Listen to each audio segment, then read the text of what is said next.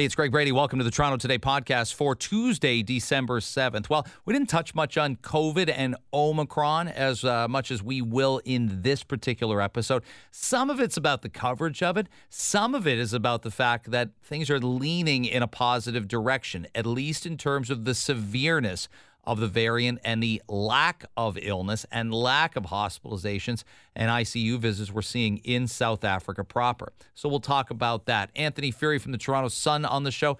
Laurie Campbell as well. We wanted to talk to her. We go out to Saskatchewan to talk to her about the residential school records that the government will now release. But the federal government's had a long time to do this. So we'll get into that as well. I understand there has to be a skepticism. I have it. Inside me that's a little skeptical that there's been a lot of time to sanitize these records. And they're so important to give us answers of the questions we have about what happened, when, and to be honest, who. So it's all here. Toronto Today starts now.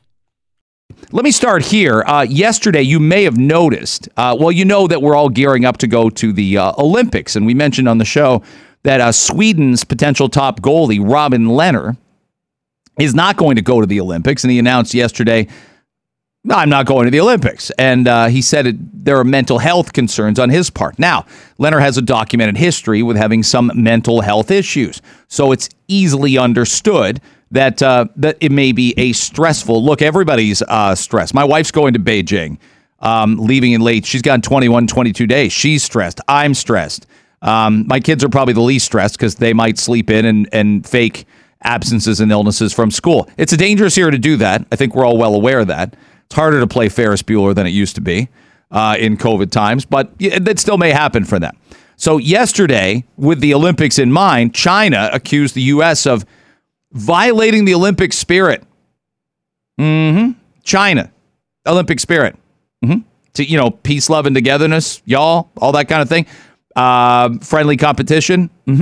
They because the United States announced a diplomatic boycott of the Beijing Winter Games.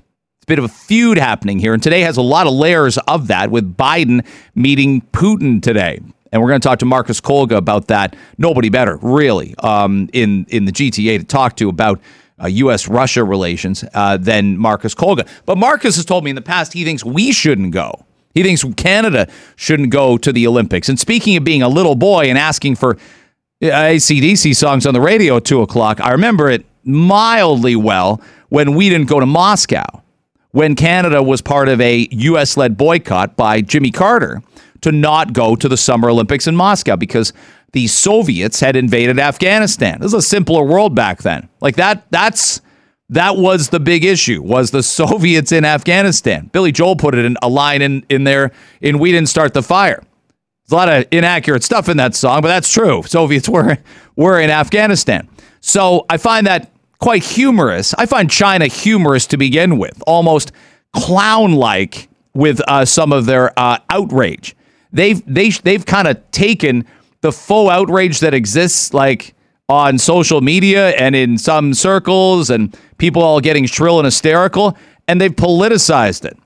I don't know how they did it so well, but honestly, people should research this hundreds of years from now and say, how could China commit such atrocities against humanity in their own country and against their own people and be the most sensitive snowflakes in the universe? But they are, and they do.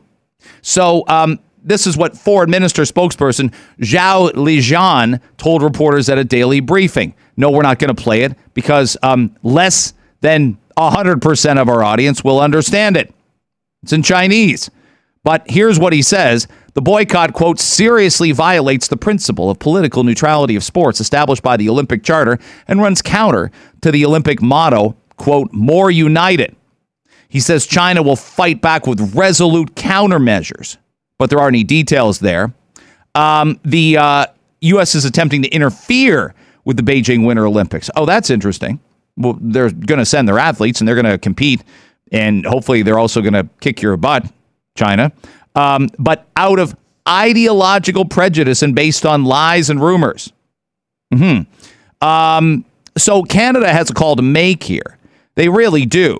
By the way, Zhao finished his statement. The U.S. will pay a price for its practices. You may stay tuned for follow-ups. which is, again, a great teaser. This guy should host a show, Zhao in the morning, 9 to noon. I don't want Kelly to go anywhere, but good heavens, Zhao in the morning has some potential. You may stay tuned for follow-ups. That way to hold the audience's attention. Zhao, the foreign ministry spokesperson. Aaron O'Toole has said this before. This is a really interesting call for Justin Trudeau, and I don't think it is. I think it's a patently obvious call, and there's a couple obvious reasons why. But Aaron O'Toole a couple weeks ago said this about what we should consider about the Beijing Olympics. Yes, Canada should be considering a boycott. And I've said we're going to be watching the decisions very closely. Beijing has to know that the world is watching the genocide taking place against the Uyghurs. They've watched what's been happening in Hong Kong and the situation with Mr. Schellenberg, Mr. Spavor, and Mr. Kovrig. The world is watching. And we're proud of our athletes, we're celebrating, but we also have to recognize the actions of a country that wants to host the games to bring people together. And we'll have to think long and hard on whether we reward a country like that with the games. They've already got it. There's not much we can do about it. That time for action was probably, in essence, a year ago, and there were feasible methods by which you could move the games probably as recently as a year ago. But it's a bullet train right now. It can't be stopped. I don't even think COVID can stop it. I don't think any, real or imagined fears about Omicron can stop it. But it's got people quite worried. It's got people concerned that are going there necessarily. There are journalists that have been highly critical, not just in Canada, but in the United States, the UK, France. There's been a lot of criticism about China. And a lot of these people are going to land on Chinese soil and expect to be, treated like, I don't know, a normal citizen, okay, for 21, 22 days when they get there. Zhao, our friend, called on the U.S. To stop politicizing sports. But China would have never wanted the Olympics in the first place if sports wasn't already politicized. He's got that wrong. And he probably knows that. I mean, a lot of people steering, driving the car in China, period, know they've got it wrong. They just don't care. They don't care. Is this about COVID? No, it isn't. No, it's not. There are still a lot of questions, and we'll never potentially get full transparency. You do realize that in addition to the tennis player Peng Shuai, who we're just not sure. I mean, I don't know what more assurances we can get until we see her on non-Chinese soil, that all is well in her world and she's not being coerced or, programmed to say certain things. I don't know when it gets to that point. I also know this. I don't think that it's gotten to the point. I think we've gotten past in COVID times when it started where we worried about how people would respond when it came. Nobody looks at a person of Chinese descent in Toronto, in Ottawa, or Hamilton and blames them for the behavior of their government or government officials. That's not a thing. But you should feel free to speak up, whoever you are, and turn on your own, and turn on your own government sometimes. I'm doing it right now by saying we've been a little bit spineless about China. We have. We went to the G7 in Scotland. This is long before COP26 in Scotland. And we had basically the softest statement of those 7 nations and of those 7 leaders about who and what China is and are right now, and probably will continue to be. What stops it, I don't have a clue. But it's a really interesting decision to make, and I think it's a no-brainer, but I've been wrong before about what we'll do about China. I've been very wrong before with what we'll do potentially about China. Speaking of Omicron, you'll hear this morning that there's a case in a Toronto school at Precious Blood, which is in Scarborough. Someone has been diagnosed with having the Omicron variant in school. You can do what you want to do with that information, and clearly this was going to happen at some point in time. Omicron is in 53 countries right now, and the last time I checked was about 8 hours ago, so it could be a couple or several more. We don't know if the case is in a student or staff member. What started to annoy me last week was that we didn't learn any lessons whatsoever from the start of COVID. And I understand now that the lesson, I'm not criticizing it then because we would almost document who has it, where they come from, where they connect with, because we didn't know about transmissibility then. So those things mattered in that context. What flight were they on? What countries did they stop in? All that stuff really did matter because you were worried once it came to your community about how transmissible it was. And then those fears calmed down a little bit. And we stopped doing that, not just because we realized there's not much stop to the spread of this or not much containment to the spread. Okay. And we also realized stop washing your groceries. You don't have to wear gloves at a gas pump, all these things. You can if you like, but it certainly wasn't going to do a terrible amount. We started using the phrase hygiene theater. I think the first time I used it on the radio was maybe May of 2020. We're still doing, as you know, and I know, a lot of hygiene theater-y things. We just are. I'd love for that to stop. I'd love to go to Rexall and not talk to somebody behind, like not just a small plexiglass shield, but it's a plexiglass wall. It looks like hockey boards, and I got to hold my items up, and the kind woman, not kindly, but kind woman behind the screen scans them. Although maybe she's the manager and she should get a clue and take the plexiglass down. I don't know. She can be kind, but not very science-based. Okay, there's that. But this was bound to happen. I think we realize that. I think we get that. Can this encourage vaccination for parents and kids? Well, I guess so. And I'm a firm believer that this variant is not going to elude the vaccine. There's been what are we, 10, 11 days in since we've been talking about it, since it was revealed. We're probably 20 to 25 days in towards the actual existence of it. I would argue in North America. An epidemiologist told me last night that this has probably been in Canada and the U.S. since early November. He described it as Remembrance Day. Remembrance Day was almost a month ago, but we didn't know we didn't know it was any different than Delta, and we didn't know the makeup of it. So now we do, and we're able to look and determine, well, that's Delta, that's Omicron. Does that make sense? So Precious Blood was closed to in-person learning in early November. They found 13 COVID-19 cases. I agree that's an outbreak. You should send everybody home. They should be able to come back very quickly within 48 hours with a negative test, and especially if they're fully vaccinated and showing no symptoms whatsoever. I think parents know by now not to send their kids back to school with COVID symptoms, not to quote-unquote play hurt. We were doing too much of that with schools, I think, because kids were getting sent to school because they didn't want to get sent home arbitrarily for 14 days. People, men and women, were going into essential workplaces, quote-unquote playing hurt, and bringing sickness to the workplace. Not awesome. I don't blame them if their paycheck was on the line, but we know a little bit better now, and there's a few more safeguards in place. But just to keep you aware of that, a case at Precious Blood Catholic School. It's not worth freaking out over. It's not worth getting all shrill and hysterical. But I say that, and people will. I think we're well aware of that. Okay, we're not emphasizing the positive because we have to.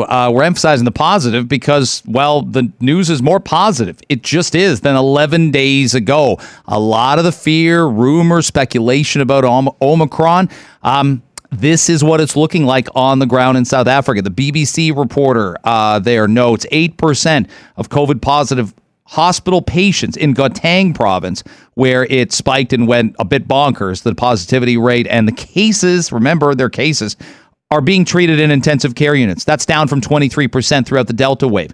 2% are on ventilators, down from 11%. These are positive signs. Richard Friedland is the CEO of the country's largest network of private healthcare providers in South Africa. He says, it's early days, but I'm far less panicked. It feels different to me on the ground.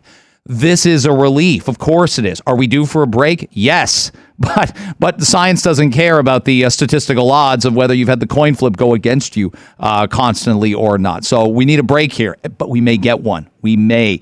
Vaccination's a big key factor in this. Dr. Zane Chagla, infectious disease specialist, our guest. We always love having you on. You were a great guest with Mercedes Stephenson on the West Block on the weekend. Thanks for making time for our listeners today. No problem. Thanks, Greg. When I lay out some of that stuff, I hope the logical person starts to breathe a little easier day by day. I thought a week ago Friday was a terrible day. It was a terrible day for our emotions, our mental health. I'm not sure all the coverage across the planet was responsible media coverage. I think we're in a better place 11 days later. Do you? Yeah, absolutely. Like, this data is very preliminary, and again, it has to be interpreted with this grain of salt. That being said, South Africa has had devastating Beta and Delta waves, so we do have some baseline to say that they've struggled with COVID just like all of us. But there is at least reassuring data from a population that probably has a decent amount of herd immunity or immunity from natural infection, that it's not leading people to come into hospital in droves. And the percent positivity, the amount of people in Gauteng that are positive, probably is, a sizable absolute percentage of the population, not just a percent positivity for testing. Like, literally probably 5 or 10% of people in that region are probably testing positive, given the numbers we're seeing. And, again, that's at least a reassuring sign that you're not seeing a healthcare calamity. It still needs to be a couple of weeks later to see whether or not that holds out. But we're not seeing necessarily that dimension of healthcare utilization, which is all I worry about with this coming to Canada more than anything else. Well, yeah, the ball's going in the right direction down the field, but this takes time. This still takes time and more real-world data for us to gain confidence that we're going to be in a good place with this. Now, that said, I think about two things. One is it's not much different than how we all felt when we got vaccinated. I think we realized early days. Now, I'm just not sure that we've done an awesome job, maybe just an okay job of this messaging, but the vaccinations are meant to protect you from illness or severe illness. They've never been able to guarantee that you won't test positive. I think parents of kids, teenagers, and the younger kids getting vaccinated now, and that's great, are starting to realize that also, that the vaccine is not hey, you're guaranteed to test negative for the rest of your existence. We have to make that point. Yeah, absolutely. Look, again, if we can spare our healthcare system, if people's COVID ends up being a cold at home, that's a win, right? Considering we had nothing 2 years ago, and we're going into this saying every case had a percentage of landing in the ICU, we have different gradations of cases now. We have fully vaccinated cases where a few of them, in the U.S., the mean age is 73, and the mean age of death of a fully vaccinated person is 80. Not to say that's bad, that's terrible, but, again, there is a certain population that breaks through, and it's not a high percentage. That's a win, right? And I think we have to kind of keep that in context that, there are certain people that will test positive after vaccine. Many of them will have an uneventful recovery at home. With new medications coming down the pipeline, we can guarantee that more. And the goal needs to be, how do we live with this virus long term and not kind of do sweeping changes that are not necessarily sensical in terms of a plan. I think you nailed it. I really do, because I think if I were to utter the phrase, I'm worried about Omicron, what I'm worried about is it hitting vaccinated people, or unvaccinated people rather, and our hospitals getting overwhelmed again, much as they were in the early spring. But you have to have context to the sentence, right? I'm not worried about it for my own health as a fully vaccinated person. I'm not worried about my boosted, parents in their 70s and Omicron. I'm worried about the unvaccinated flooding our healthcare system. That's a different worry than everyone's personal safety, I suppose. Yeah, I think, again, that's been lost in translation in the last couple of years. We've been, again, flatten the curve. We've been trying to do everything to prevent ourselves from getting COVID. And then all of a sudden we got the vaccines, and it gave us an ability to live our lives like normal. Again, there was no guarantee. Many of us knew this was not going to eradicate the disease from the face of the earth. It took decades of a smallpox campaign with the vaccine to get it off the face of the earth. The only pathogen that's been eradicated, we were never, selling this as saying the world is going to suddenly disappear with COVID altogether. Yes, it's going to circulate. Yes, people are going to get minor illnesses, but it's not going to be this healthcare overwhelm. It's going to be a disease that's mitigatable in the community. And again, I think with Omicron, as you said, this message has been lost, and people are now seeing that their ability to get, a post-vaccine infection is now higher than ever before. And again, separating that moral injury from the fact that they'll probably do fine is really difficult now, and again, is unfortunately influencing policy. I give you a lot of credit personally, professionally, because I think you would come on with me and you would talk about what's deemed acquired immunity before a lot of other people did. I wish, look, I can't make it happen. You can't magically wave a wand and make it happen. I wish public health officials talked more about it. I don't think they do. I wish government officials, health ministers talked more about it, and I don't think they do. But it's a thing. And I talk about you've talked about the oral pills as well and what they're going to do. I'm glad it made the news cycle yesterday that there's going to be a manufacturing plant in Whitby, of all places, that's going to make these pills for Merck. These will change the game and let us live with this virus. Yeah, I mean, we've been treating patients with monoclonal antibodies. St. Joe's in Hamilton is actually given the most in Canada to make sure, again, people don't end up in a hospital, even if they're unvaccinated and get the virus. Having more of oral options, the Merck pill, the Pfizer pill, there's a couple of other, even generic medications being looked at. Again, if we can mitigate, if we can build systems to make sure patients are treated, that we can give customized care to patients to prevent them from ending up in hospital, and again, keep this disease as a community infection like we do with influenza, again, that's a big win for us. And again, that's probably as good as it's going to get. I don't think, again, without a better vaccine platform, without more sterilization, without the ability to distribute to every kind of corner of the earth without necessarily hoarding it in certain countries, we're going to be out of this problem in the next 6 months or a year. But we can certainly kind of get back to normal life. We can have our interactions. And again, we can use our tools to make sure our healthcare system isn't overwhelmed. I've seen you on. You've talked to me on the radio enough, and I've seen you on TV enough to know. You're level-headed, and the concept is give people data, give people the background of where all this is going, whether it's been in a good direction, whether it's been sliding in a bad direction. But I've seen a lot of emotion from you about the travel ban.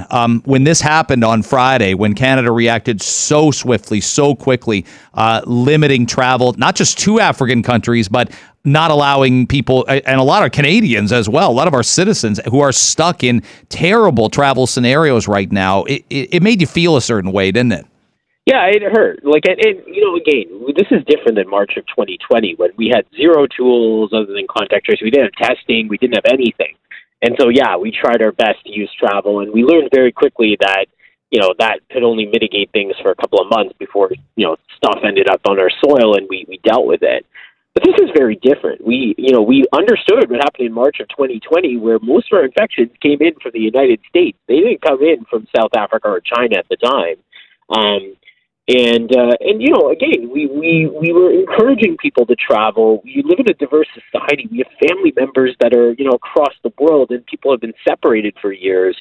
And then all of a sudden, at the drop of a hat, we make a decision to stop travel to a region of the world that discovered that this virus variant exists, discovered it actually was circulating on their soil well before places like Belgium and the United States actually identified they had cases that predate when South Africa ran the alarm. It just seems like we're going down this pathway of, just sledgehammer actions to try to get control without missing the point here. Yes, we can use enhanced testing at the airport. I think that's a reasonable idea, and it should be prioritized. But again, if you're going to think that your solution is stopping 10 countries from coming over the border when we're seeing community transmission all throughout Europe, and again, I would be much more worried about the places that aren't showing community transmission because they probably can't detect it. Yeah. It doesn't make any sense. And there is human consequences. We're hearing about people stuck in hotels. We're hearing about people that can't get to connecting flights. We're hearing about family members in South Africa that want to come back to Canada to see their ailing relatives. And all of a sudden, we threw that into limbo for the sake of, us feeling like we're doing something where, there's a human toll without necessarily the infection prevention that we want out of this. It sounds bonkers that all that's happening, and I could drive across the border, Dr. Chagla, tonight. I could I'd be fully vaccinated, but I could go in a maskless environment with however many other thousands of fans want to watch the Buffalo Sabres play. They haven't been very good lately, so maybe not that many thousands, but whatever. I could go to a Buffalo Sabres game without proof of a test. Nobody at the border would know if I was positive or not. Nobody at the border coming back would know, and I could go anywhere I wanted to the very next day in downtown Toronto. What's more harmful to the potential of a spread of a variant, me or somebody coming back from these countries? It's bonkers to think I could do that, and the ultimate in travel hypocrisy, really. Yeah, absolutely. And again, the U.S. is a great example. We have billions of travel events from the U.S. We have maybe, a hundredth of that in terms of southern Africa. So even if there's a small amount of Omicron in the United States, but the sheer number of travelers is that much higher, it's going to come into the U.S. And again, we have evidence. We looked in genetically. There's a great study out of Quebec that really showed that, spring break in Quebec and the United States was the reason why Quebec got seeded with the original COVID-19. It was not China. It wasn't Bergamo, Italy. It wasn't Iran. It was the country that we visit the most that was our issue, right? And so, again, if we're going to make these policies, we have to make them consistent in order to prevent infections. If we're just doing this for optics, again, there's a human toll of this that isn't necessarily amounting to us delaying Omicron from circulating if it's going to come in through the U.S. if we ignore it. And people like you pointing out that the optics are really lousy is helpful. Believe me. Thank you for doing that. Dr. Zain Chagla, our guest, thank you again for making the time for our listeners. It's always appreciated. You always bring it. Thanks again. No worries. Take care, Greg. I never want to let this story fall by the wayside, and I'm not sure you can do it enough, but there is movement traction now. But is it real traction? Should we be skeptical about that traction? Yesterday, Canada's Crown Indigenous Relations Minister Mark Miller says the federal government will put out a volume of residential school records. There's two things I've wanted, and I think most people have since early spring. That's the residential school records, and that's some element of accountability that if we're looking for people who perpetrated acts of, murder and lesser crimes at these schools in these awful circumstances, we need to know who they are. And we need to know if they're still alive. And you won't get a politician, to be honest, by the way, to talk about that on the record. I've tried. I've asked some of the people most vocal about this, but I haven't been able to get there. And but I think it's important to ask the question anyway. Laurie Campbell is Associate VP of Indigenous Engagement at the University of Regina. She's a great guest, and we're very, very pleased to welcome her back. I think you were on the show a couple months ago with me, and so many people enjoyed hearing from you. So I'm glad you're making time again for our audience today. Thanks for having me, Greg, and thanks for always, providing coverage on some of these really important issues. Oh, 100%. Are you approaching this sort of glass half empty, glass half full? You want to believe there's transparency. You want to believe that maybe the documents that the government releases aren't the ones they think are maybe the least harmful. What's your perspective on it? Yeah, I think that's exactly it. Is there's calculated risk in larger strategy and in the way everything plays out. And so I think, this is just what they've established at this point, that they can be let out in this way that is going to cause the least harm for them. And I guess the overarching question to me is they're saying that, they have a moral obligation to release some of the documents. I guess there's no morally obligated reason to release all of the documents. What does that even mean? Yeah, that's a factor. And I would guess the amount of time that's passed by when we look and say the first residential school, quote unquote, discovery, even though people like yourself and countless dozens of people have said, this is what happened and we need to, open our eyes and ears to it. But we're still talking about 7 months since it really swamped the news cycle in Kamloops and in Saskatchewan. There's been a lot of time to sanitize potentially these documents, and that worries people.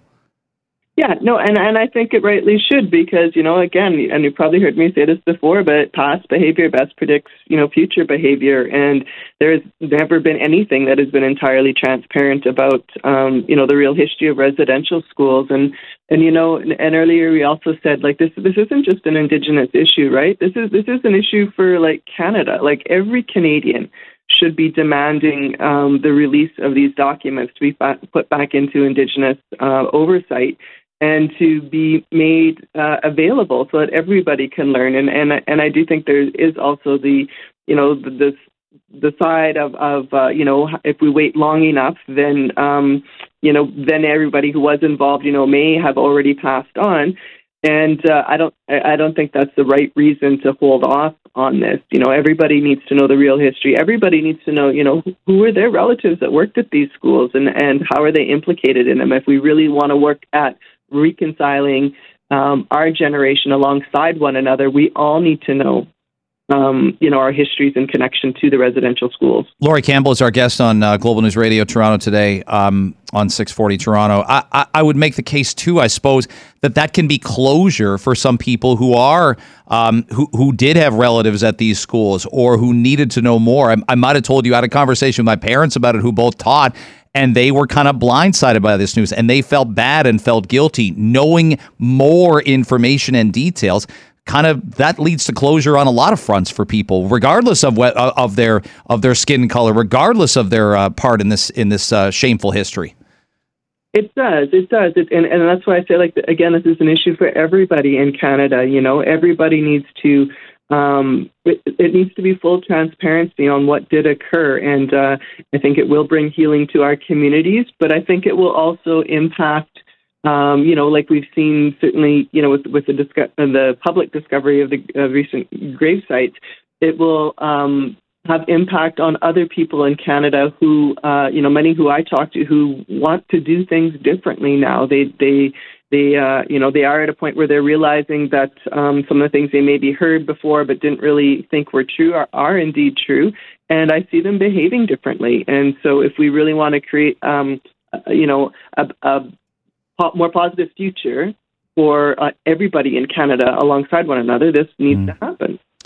Laurie Campbell's our guest. The Pope is still scheduled to travel to Canada. That surprised some at the time that was going to transpire.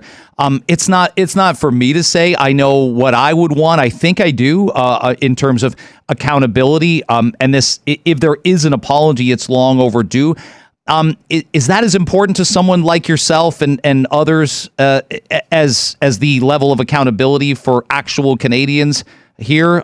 Do people care if there is an apology or not? Is it closure in that department?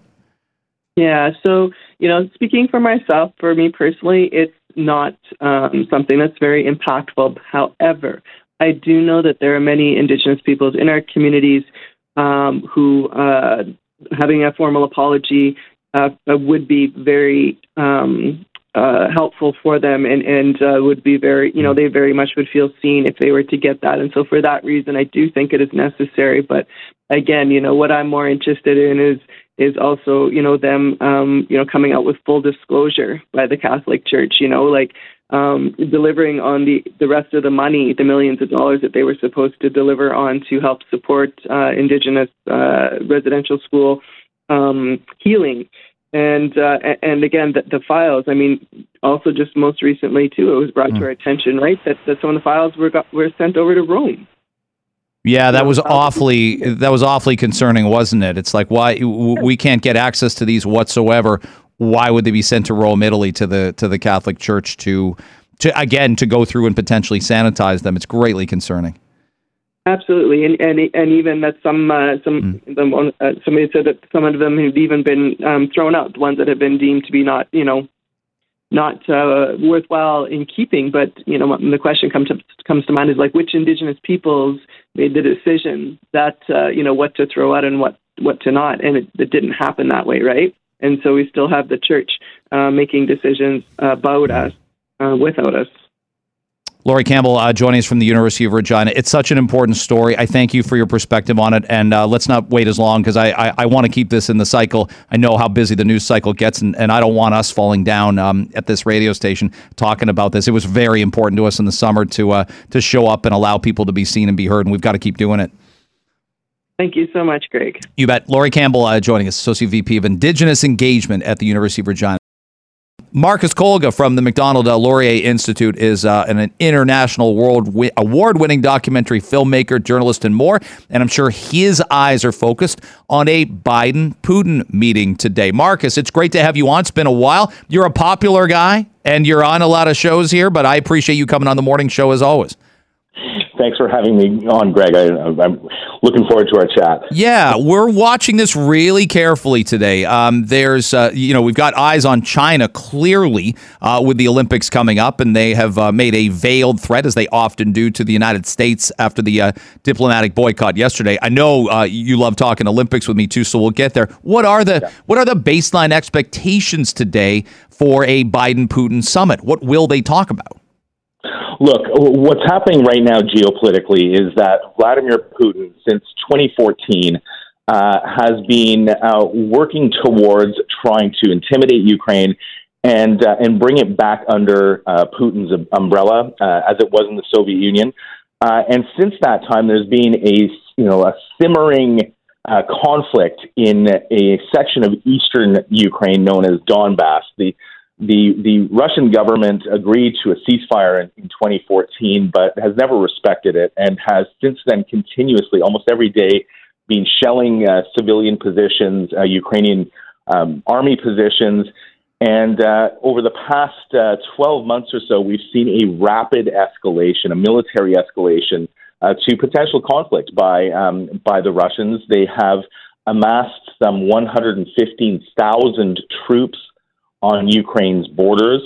They've added all sorts of heavy military weaponry, artillery, tanks, and such. And there is serious concern amongst Canada's allies that Vladimir Putin has shifted from what was a offensive defensive position to a purely offensive position, and is ready to set his troops onto Ukraine at some point in the coming weeks. So what we need to see today on that call is Joe Biden setting some serious consequences for Vladimir Putin, both for this saber rattling, this intimidation that he's engaging in, but also, should he decide to invade Ukraine, to make sure that Putin understands that the Western world, NATO, is standing together in support of Ukraine, and that there will be very significant costs, maybe sanctions or otherwise, if he does decide to invade Ukraine. So this phone call is critically important, not just for Ukraine,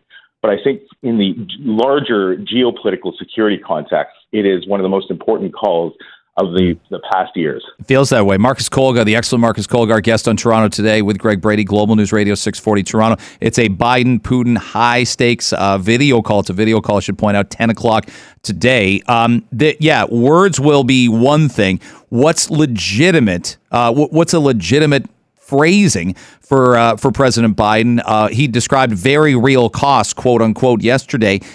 What could those be that manifest themselves? I mean, we're not talking ground troops versus ground troops, but NATO forces, U.S. forces could align and try and protect Ukraine. That's not impossible. Well, going back to your first point, Biden and the Western world need to move beyond just words, because that's a lot of what we've been doing, since 2014, that first invasion of Ukraine, and it really hasn't been too effective in stopping Vladimir Putin. Sanctions are one thing that we can do, and hard-hitting sanctions, ones that target Vladimir Putin's inner circle, these oligarchs, and some people call them kleptocrats, that enable him to remain in power, many of whom act as Vladimir Putin's personal pursers. There's a group of about 10 or 15 of these individuals who hold his money, essentially, and who have, over the past 20 years, let's be frank, robbed Russia blind. At the top of that list, in the Canadian context, is a gentleman named Roman Abramovich. He was the Chelsea owner. Wow, let's talk about him. Yeah. Yeah, I'd love to talk about him. He's at the top of Alexei Navalny's list of oligarchs to be targeted. Alexei Navalny, of course, is the crusading anti-corruption activist who was poisoned last summer, and he returned to Russia in December and has since been detained in a Russian gulag. He published a list, and Roman Abramovich was at the top of that list of oligarchs to be targeted. He, as you mentioned, is of course the owner of Chelsea Football Club, the storied British soccer team. But Roman Abramovich, interestingly enough, has about 4 to 5 steel processing plants in Western Canada. So Mr. Abramovich actually holds and has stashed away tens, if not hundreds of millions of dollars in assets in this country. He is at the top of Navalny's list, and he is considered to be the closest oligarch to Vladimir Putin. Targeting someone like Abramovich with sanctions would be extremely painful for Vladimir Putin. Just the threat of those sanctions would be extremely painful. And you can go down this list of, like I said, 10 to 15 oligarchs. If you threaten them with sanctions, that's directly threatening Putin's own wealth, and I bet you would see a change in behavior. There are other measures as well that the West could take. There's been some discussion about Joe Biden threatening to pull Russia's access to the SWIFT international banking system. That would bar Russian banks and Russian businesses from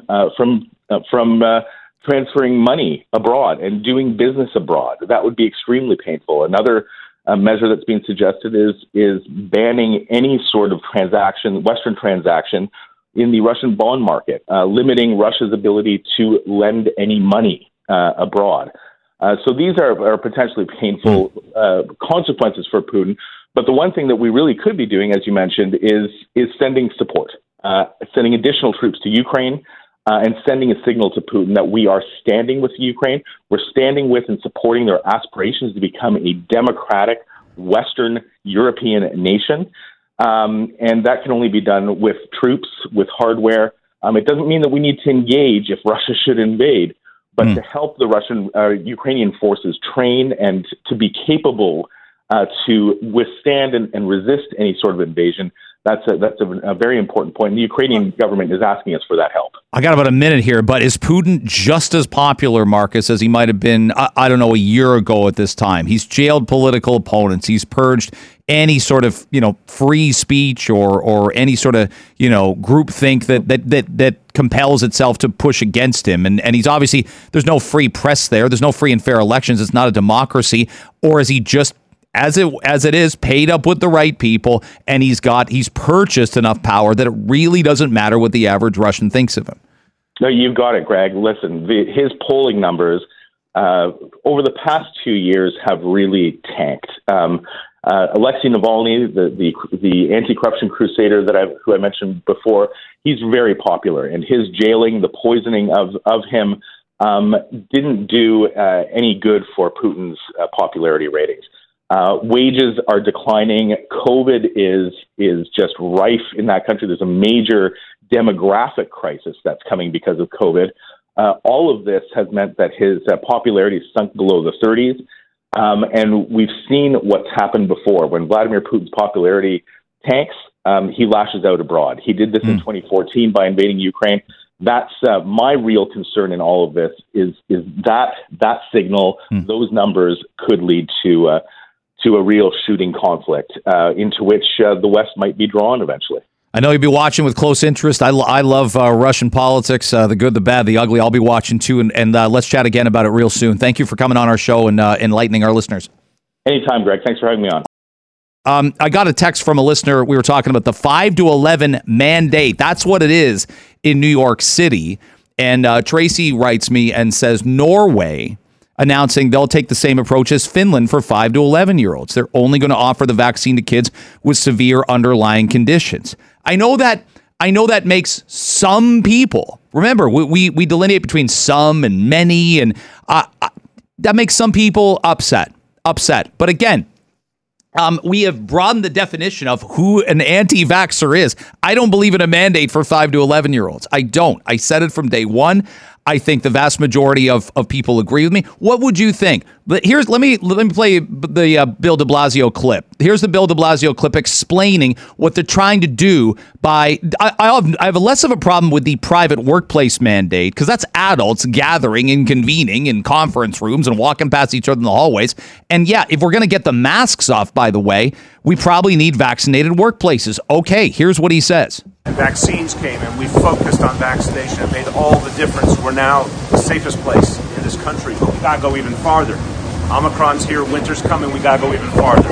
Today in New York City, we announced a mandate. All private sector employers must have their employees vaccinated by December 27th. This is what's gonna keep us safe. This is the kind of thing we need to do now, not just here, but everywhere, so we can leave COVID behind once and for all. Okay, look.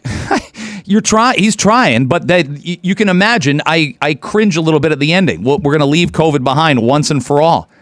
You must know something I don't. You must know something every epidemiologist and infectious disease specialist says. Again, there's the city of Toronto obsessed with getting to 90%. And I hope that they do. I'd love it if everybody was vaccinated. I'll say it. But you can't make people do it with their healthy 5 and 6 year old kids. And Ontario, honestly, honestly, there's a real wait and see approach. I didn't think we'd get to even 50% of 5 to 11-year-olds vaccinated by, say, next spring. And I'm not still sure we're going to. So I'm not against the concept. Again, why do I have to keep justifying this to people? Anthony Fury joins me from the Toronto Sun. Of all the things in the universe, you and I probably could march down Yonge Street with banners and agree upon. It's probably this. I can't believe John Tory, Eileen de Villa, Stephen Del Duca thought this was solid political capital to force vaccinations for 5 to 11-year-olds to go to school or go anywhere else. Yeah, very interesting stuff, Greg. It's interesting that just yesterday, NACI, they sent out a revised recommendation where they said when it comes to Moderna for 12 to 29-year-olds, we now think, you know what, we're looking at the data and you shouldn't be taking the Moderna. Now, Ontario and Alberta actually previously more or less came to that decision themselves. Ontario put it at the 24-year age mark there. So 18 to 24-year-olds no longer taking Moderna, a preferential recommendation for Pfizer. But I think that just shows us that as the months tick by, the experts look at the data related to various different vaccines, and over the months when it comes to the younger catchments, there's none of this going on with the older catchments, but with the younger catchments, they continue to do the risk-benefit analysis. So what de Blasio is doing is so odd because the first dose for this vaccine has only become available for kids in the United States just a few weeks ago, just about 10 days before it became available here in Canada, and he's already bringing in the mandate. So I can see a lot of parents being unhappy. To clarify, I was saying things about Moderna, and 5 to 11 is just a Pfizer vaccine, but it's a point of comparison that when it comes to the kids, the information is always evolving. This is what I'm saying too. There's, I get a text and I'll read it to you. I agree with the points you make in regard to 5 to 11. I will say your comments, though, seem somewhat hypocritical as we have older children being subjected to mandates. Okay, that's an opinion, but I would say there's more confidence 12 plus. There's more places kids go. The data skews differently. I think 5 to 6-year-olds get more sick frequently. They're building up immunity in life. We know that. And my experience also, Anthony, is, my goodness, we had forever, what felt like forever as adults, to address the idea as men. Most of us had our first vaccine 5-6 months before they said, well, you have to have it to go anywhere. The idea that you'd ask parents to vaccinate a 5-year-old and say, you got 2 weeks to decide, or no school, no indoor stuff, no gym, no daycare. Are you kidding me? I can't believe that was contemplated. No, it's a very good point. We know seniors in Ontario were getting their vaccine in April, and we didn't bring in the mandate generally until the fall. And people in their 40s, people in their 30s were getting it in May and June and so forth. There were many months until the mandate came into place.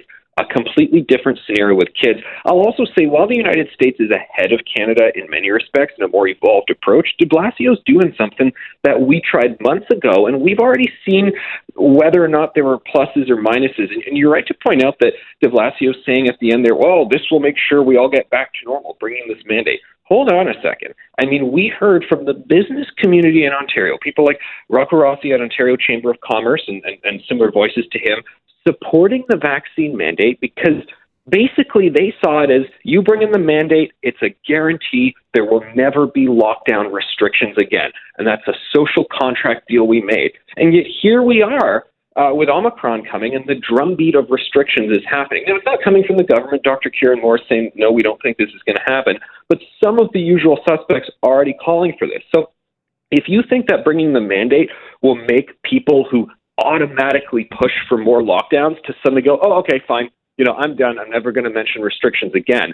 If you think that's going to make them go away, if that's what de Blasio's thinking, it ain't the case. That's my only warning for parents. I'm thrilled that I think mental health matters, so do you, and I think if this makes you a more confident parent, great. Sure. If it makes you a more secure household, if you feel safer visiting grandma and grandpa at Christmas, awesome. Yes, sure. Vaccinate your kids.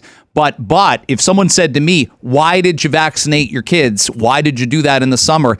It was a division between making sure they're safe and people feel safe around them, but it was also about getting their lives back. And I'd challenge anybody who's getting a 6-year-old vaccinated right now, and I would do that if I was them, but if you think you're getting your life back instantaneously within a couple months, ask a fully vaccinated teenager what they can do right now that they could not do a year ago, and it's minimal. It's absolutely minimal at best. They're still wearing masks 35 hours a week. They still have to, it's not changing. And it's so rotten because when a lot of people said, well, why are we doing the 5 to 11? We heard Christine Elliott, we heard doctors on television say, so we can go back to normal. And I said, great. So does that mean, is it after they get the first dose the day after, or after they get the second dose that they get to take the masks off right away? Oh, well, what rules are changing? Greg, I've heard from a number of parents who say that they've gotten their 7-year-old, 9-year-old vaccinated because they'd like to go on vacation, for instance, and they want the kid to not have to do the 14-day quarantine, miss 2 weeks of school right after they come back from vacation. I think that's a very interesting and valid thing to say, but the parents also admit that they're not sure if that rule is going to change, and we have actually seen no indication it will. So there's actually been no mention of a single rule in our kids' lives changing after they do get vaccinated. A colleague of mine, I want to bring this up on calls after 8:05. A colleague of mine, and you know him as well, Jason Chapman, who's our executive producer here, made the note. He's on paternity leave right now, and I think he's gaining some of his sanity back. It's a double-edged sword. I'd have another kid if it got me a year off right now. I would say that. But he notes, here's the headline: Fauci says early reports encouraging about Omicron variant, and most of them are. And we were hearing this on the ground in South Africa. Look, we talked last week about what a week ago Friday, 2 weeks ago from this Friday was. It wasn't a great day. All of us felt a little worried, a little concerned, a little downtrodden. But if there's more good reports than bad reports, are we getting this totally wrong in our business, my business, your business, everything that meets in between, that we're kind of playing the if it bleeds it leads game? I want to get your read on that. Absolutely. There's the old joke that CNN, they love a natural weather event. They love a missing plane. They're going to cover it nonstop, regardless of how it does or doesn't affect your daily life. And the concern with COVID is initially, first wave, second wave, it really was affecting our daily lives, or at least we weren't sure how it was. Now, where are we at? Are we at a place where we don't need to be this alarmist? But hey, it's working for that sort of cynical CNN, let's only do the scary headlines. If it bleeds, it leads thing. Absolutely. I will say, speaking of individuals like Jason, people I know who have been traveling, I had a family member who was in the UK for a wedding just before the UK brought in their controversial mask mandate the other week. And one of the things that's so amazing, hearing from people who go to the US, and I'm not just talking about Florida, I'm talking about everywhere, people who go to the UK, other countries, they come back and say, wow, they didn't talk about COVID. I said, well, what do you mean? How was COVID around there? They go, well, I don't know, it just kind of wasn't. Like, there's a few rules. You got to do the testing after you get off the plane, but people are just not as obsessed about going on about COVID as we are here. Yeah, I mean, I had friends go out to the Canada World Cup qualifier in Edmonton, those two games at Commonwealth Stadium, and they said that I get that it's Alberta. I get that they haven't done everything right. I get they moved a little too quickly in the summer. But if you're a fully vaccinated household, and a lot of that problem was among unvaccinated people, and there's nothing a fully vaccinated household can do to run next door and vaccinate the household next to you. But those fully vaccinated households have gotten a lot back to normal than ours have. My nephews in New York State, I've told you this before, have done a lot more living with their existence in the last 15 months than my kids sure have. That's not even close. Exactly. And when you look at the numbers right now, New York State, Massachusetts, they do not have the COVID rules we have. It's far more minimal. In Massachusetts, there aren't statewide mask mandates. They have more cases multiple times over than we have here in Ontario, and yet they're not freaking out. They're living their lives. They don't have a mandate for vaccines anywhere in that state either, and they're just living their lives. The way they talk about it is very different than we are. If we had the comparable level of case numbers that they had in Massachusetts, I got to tell you, people would be running around like chickens with their heads cut off. Now, I got a little bit of time here for this, but out there, and I think our listeners do too, we found out about it yesterday, there's a document that got put out, a fake document that was calling upon the federal government to quote-unquote apprehend the unvaccinated in Ontario, and really ticked off about this, I guess maybe with good reason, our Health Minister Christine Elliott and Solicitor General Sylvia Jones. It looks like it's a letter to Bill Blair and Jean-Yves Duclos, who's the new Health Minister. But it's it's a pretty. Now that said, Sylvia Jones looked pretty excited in April to stop random cars until the cops told her they wouldn't do that. That was also one of our dark COVID days. She couldn't wait to get that announcement out. But the letter looked really real, didn't it? Which maybe the more real the letter looks, the madder people get. It did. You know, I get a lot of emails. I got a lot of tweets sent my way. People say, "Oh my God, look what the government's doing." Or, here's this report of truly horrific vaccine side effects, and I look at it right away and I go, "No, not true." This letter, you know, I got to hand it to the person. It was a professional job, which is why I think the government wants to find the person and charge them, because it looks like an outright accurate forgery.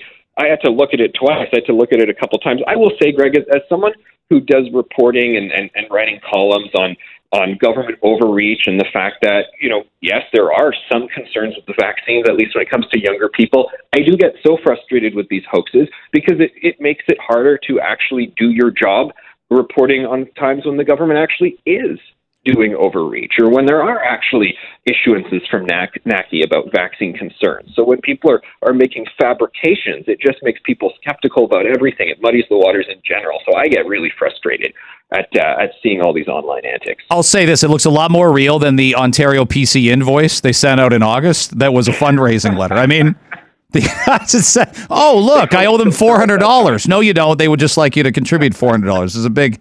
I'm not sure there's ever been a full-on explanation about that. Maybe we can investigate that while we find out who put this brilliant email together. I got to leave it there. Thanks so much, Anthony. Thank you, sir. All the best. Talk next week. Anthony Furey, Toronto's Sun. But what I see a lot from New York City people, I must follow an unusual amount. They document how there's no traffic enforcement, that the city is not as safe to walk down, to be in all the boroughs, not as safe. And I've heard that constantly in Toronto from people that live in Toronto proper. I don't do quite the walks I used to do, and you're not out as much shopping and going to concerts, going to ball games, going to all that stuff yet. I mean, all that just came back a few months ago.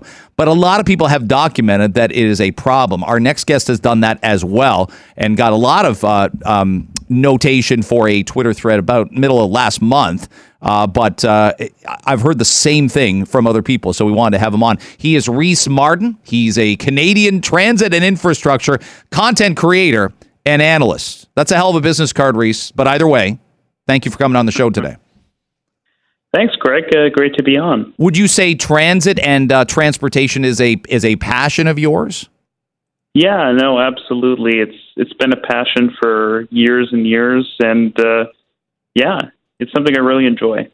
So when you laid all this out, and you mentioned that you were going to tag Councillor Mike Layton on this, a real level of a lack of safety, frustration. I'm sure you've heard about this anecdotally from people that you work with, people that you know, and I've heard the same thing in that there's just an element of the quote unquote Wild West going on in Toronto with a lack of traffic enforcement, and drivers, it can become a self-fulfilling prophecy. Drivers seem to recognize that they've got that Wild West going for them, and so they take liberties, and it puts pedestrians in danger. You're spotting this, and you spotted this and wrote about it last month.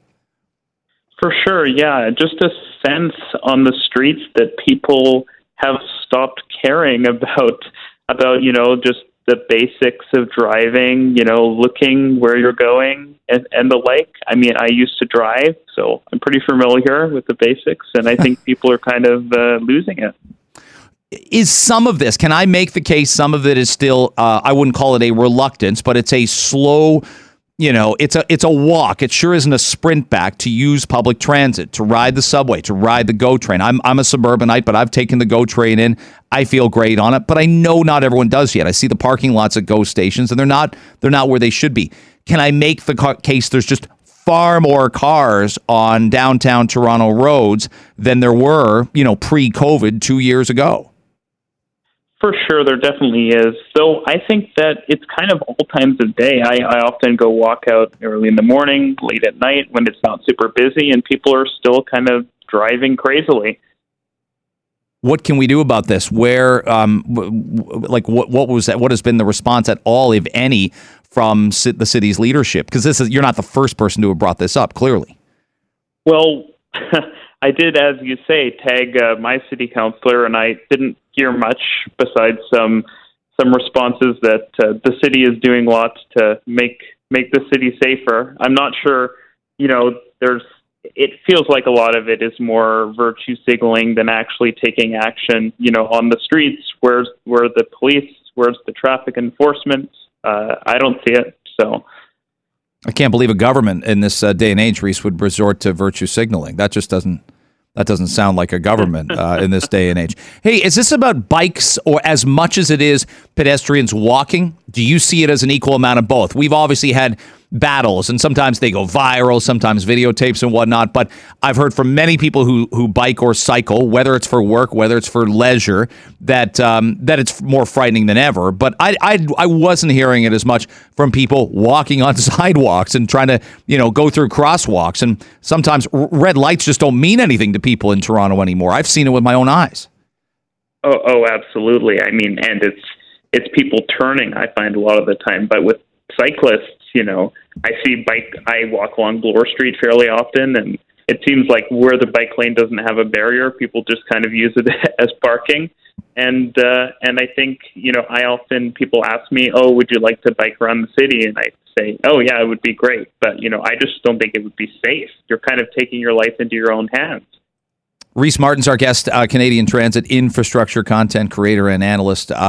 It's interesting, too, because I think in the early days of COVID, we go back 20 months ago, I remember driving down the very first time, maybe a month into it, Reese, I went and visited my parents in London, Ontario. So I'm driving down the 401 and thinking, this feels very like Mad Max-esque, like there were people zooming by me at 150K an hour. That's not an exaggeration. So I'm going to, a more conservative, 132, 134, and I'm still getting, and I'm thinking there is a little bit of a boldness and a brazenness thinking that's the last thing that a cop wants to do right now is stop somebody. We don't have a stay-at-home order at that point in time. So the last thing a cop wants to do is get involved in some kind of chase, then lean into your driver's side window and give you a ticket. We do see it sometimes now, but clearly I think the mentality still exists for the drivers out there that I'm not going to get stopped. The cops have better things to do, or they've been told not to do it.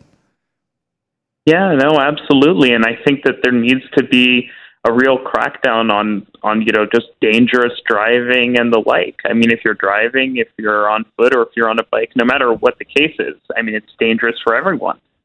So let me shift to transit ridership. Do you think we'll get back to more normal pre-pandemic levels in the city of Toronto? That it just makes sense. Not everybody downtown has a car. There will be a little bit of a call to arms at some point in time, I think, with a return to office and a return to more things that they can do in Toronto. Do you think we get back to normal with Subway and GO ridership? For sure. I mean, I think GO will be slower because it is more of a 9-to-5 commute-oriented thing, though we're trying to fix that, I think, in the city.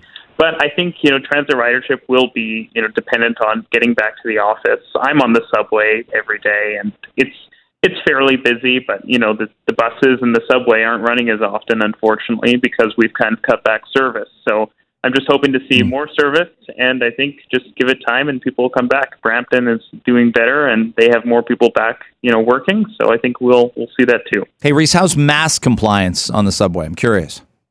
I would say it's fairly good, 95%. There's always a person or two when you're commuting who you see, but there's no issues avoiding people who aren't wearing masks. Are you hoping that transit and the safety on the roads is, we're going to have a municipal election like 10 and a half months from now.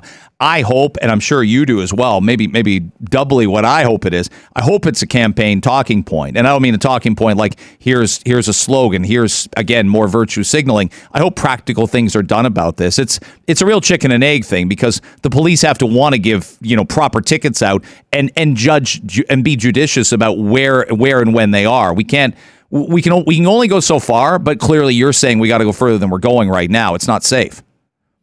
Oh, absolutely. And I think that it's not just police, it's a mix of things. I think that we've kind of shown that, police alone isn't going to change things in the past. And so I think, those speed cameras that have been deployed, those are probably effective. I mean, I've heard good things, but I think that, like 50 in the whole city is probably not doing very much. And I think the street design often is also a problem.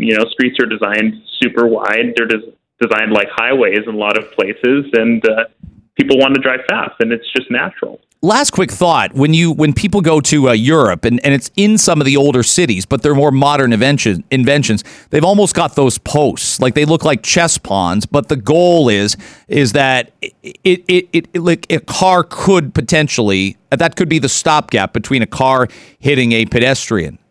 We don't have a lot of that in the city of Toronto. We have some of them in front of Union Station, which is the weirdest thing on Front Street. As wide as the sidewalks are, we probably need those things on more narrow sidewalks and more narrow streets. Like up and down Jarvis wouldn't be the worst place in the world for those. No, absolutely, I agree. I think it would be fantastic, and it'd be great if we could get those Jersey barriers in front of Union turned into something that looks a little more attractive. Oh, now you're being fussy. Now you're talking about aesthetics and not safe. But I get it. Rhys, thanks for coming on and weighing in. I thought the thread was really, really interesting, and you know your stuff on this stuff. So I think it's great education for our listeners and gives them something to think about, to ask their city councilor about. Thanks for making the time for me. Thanks, Greg. You got it. Rhys Martin joining us.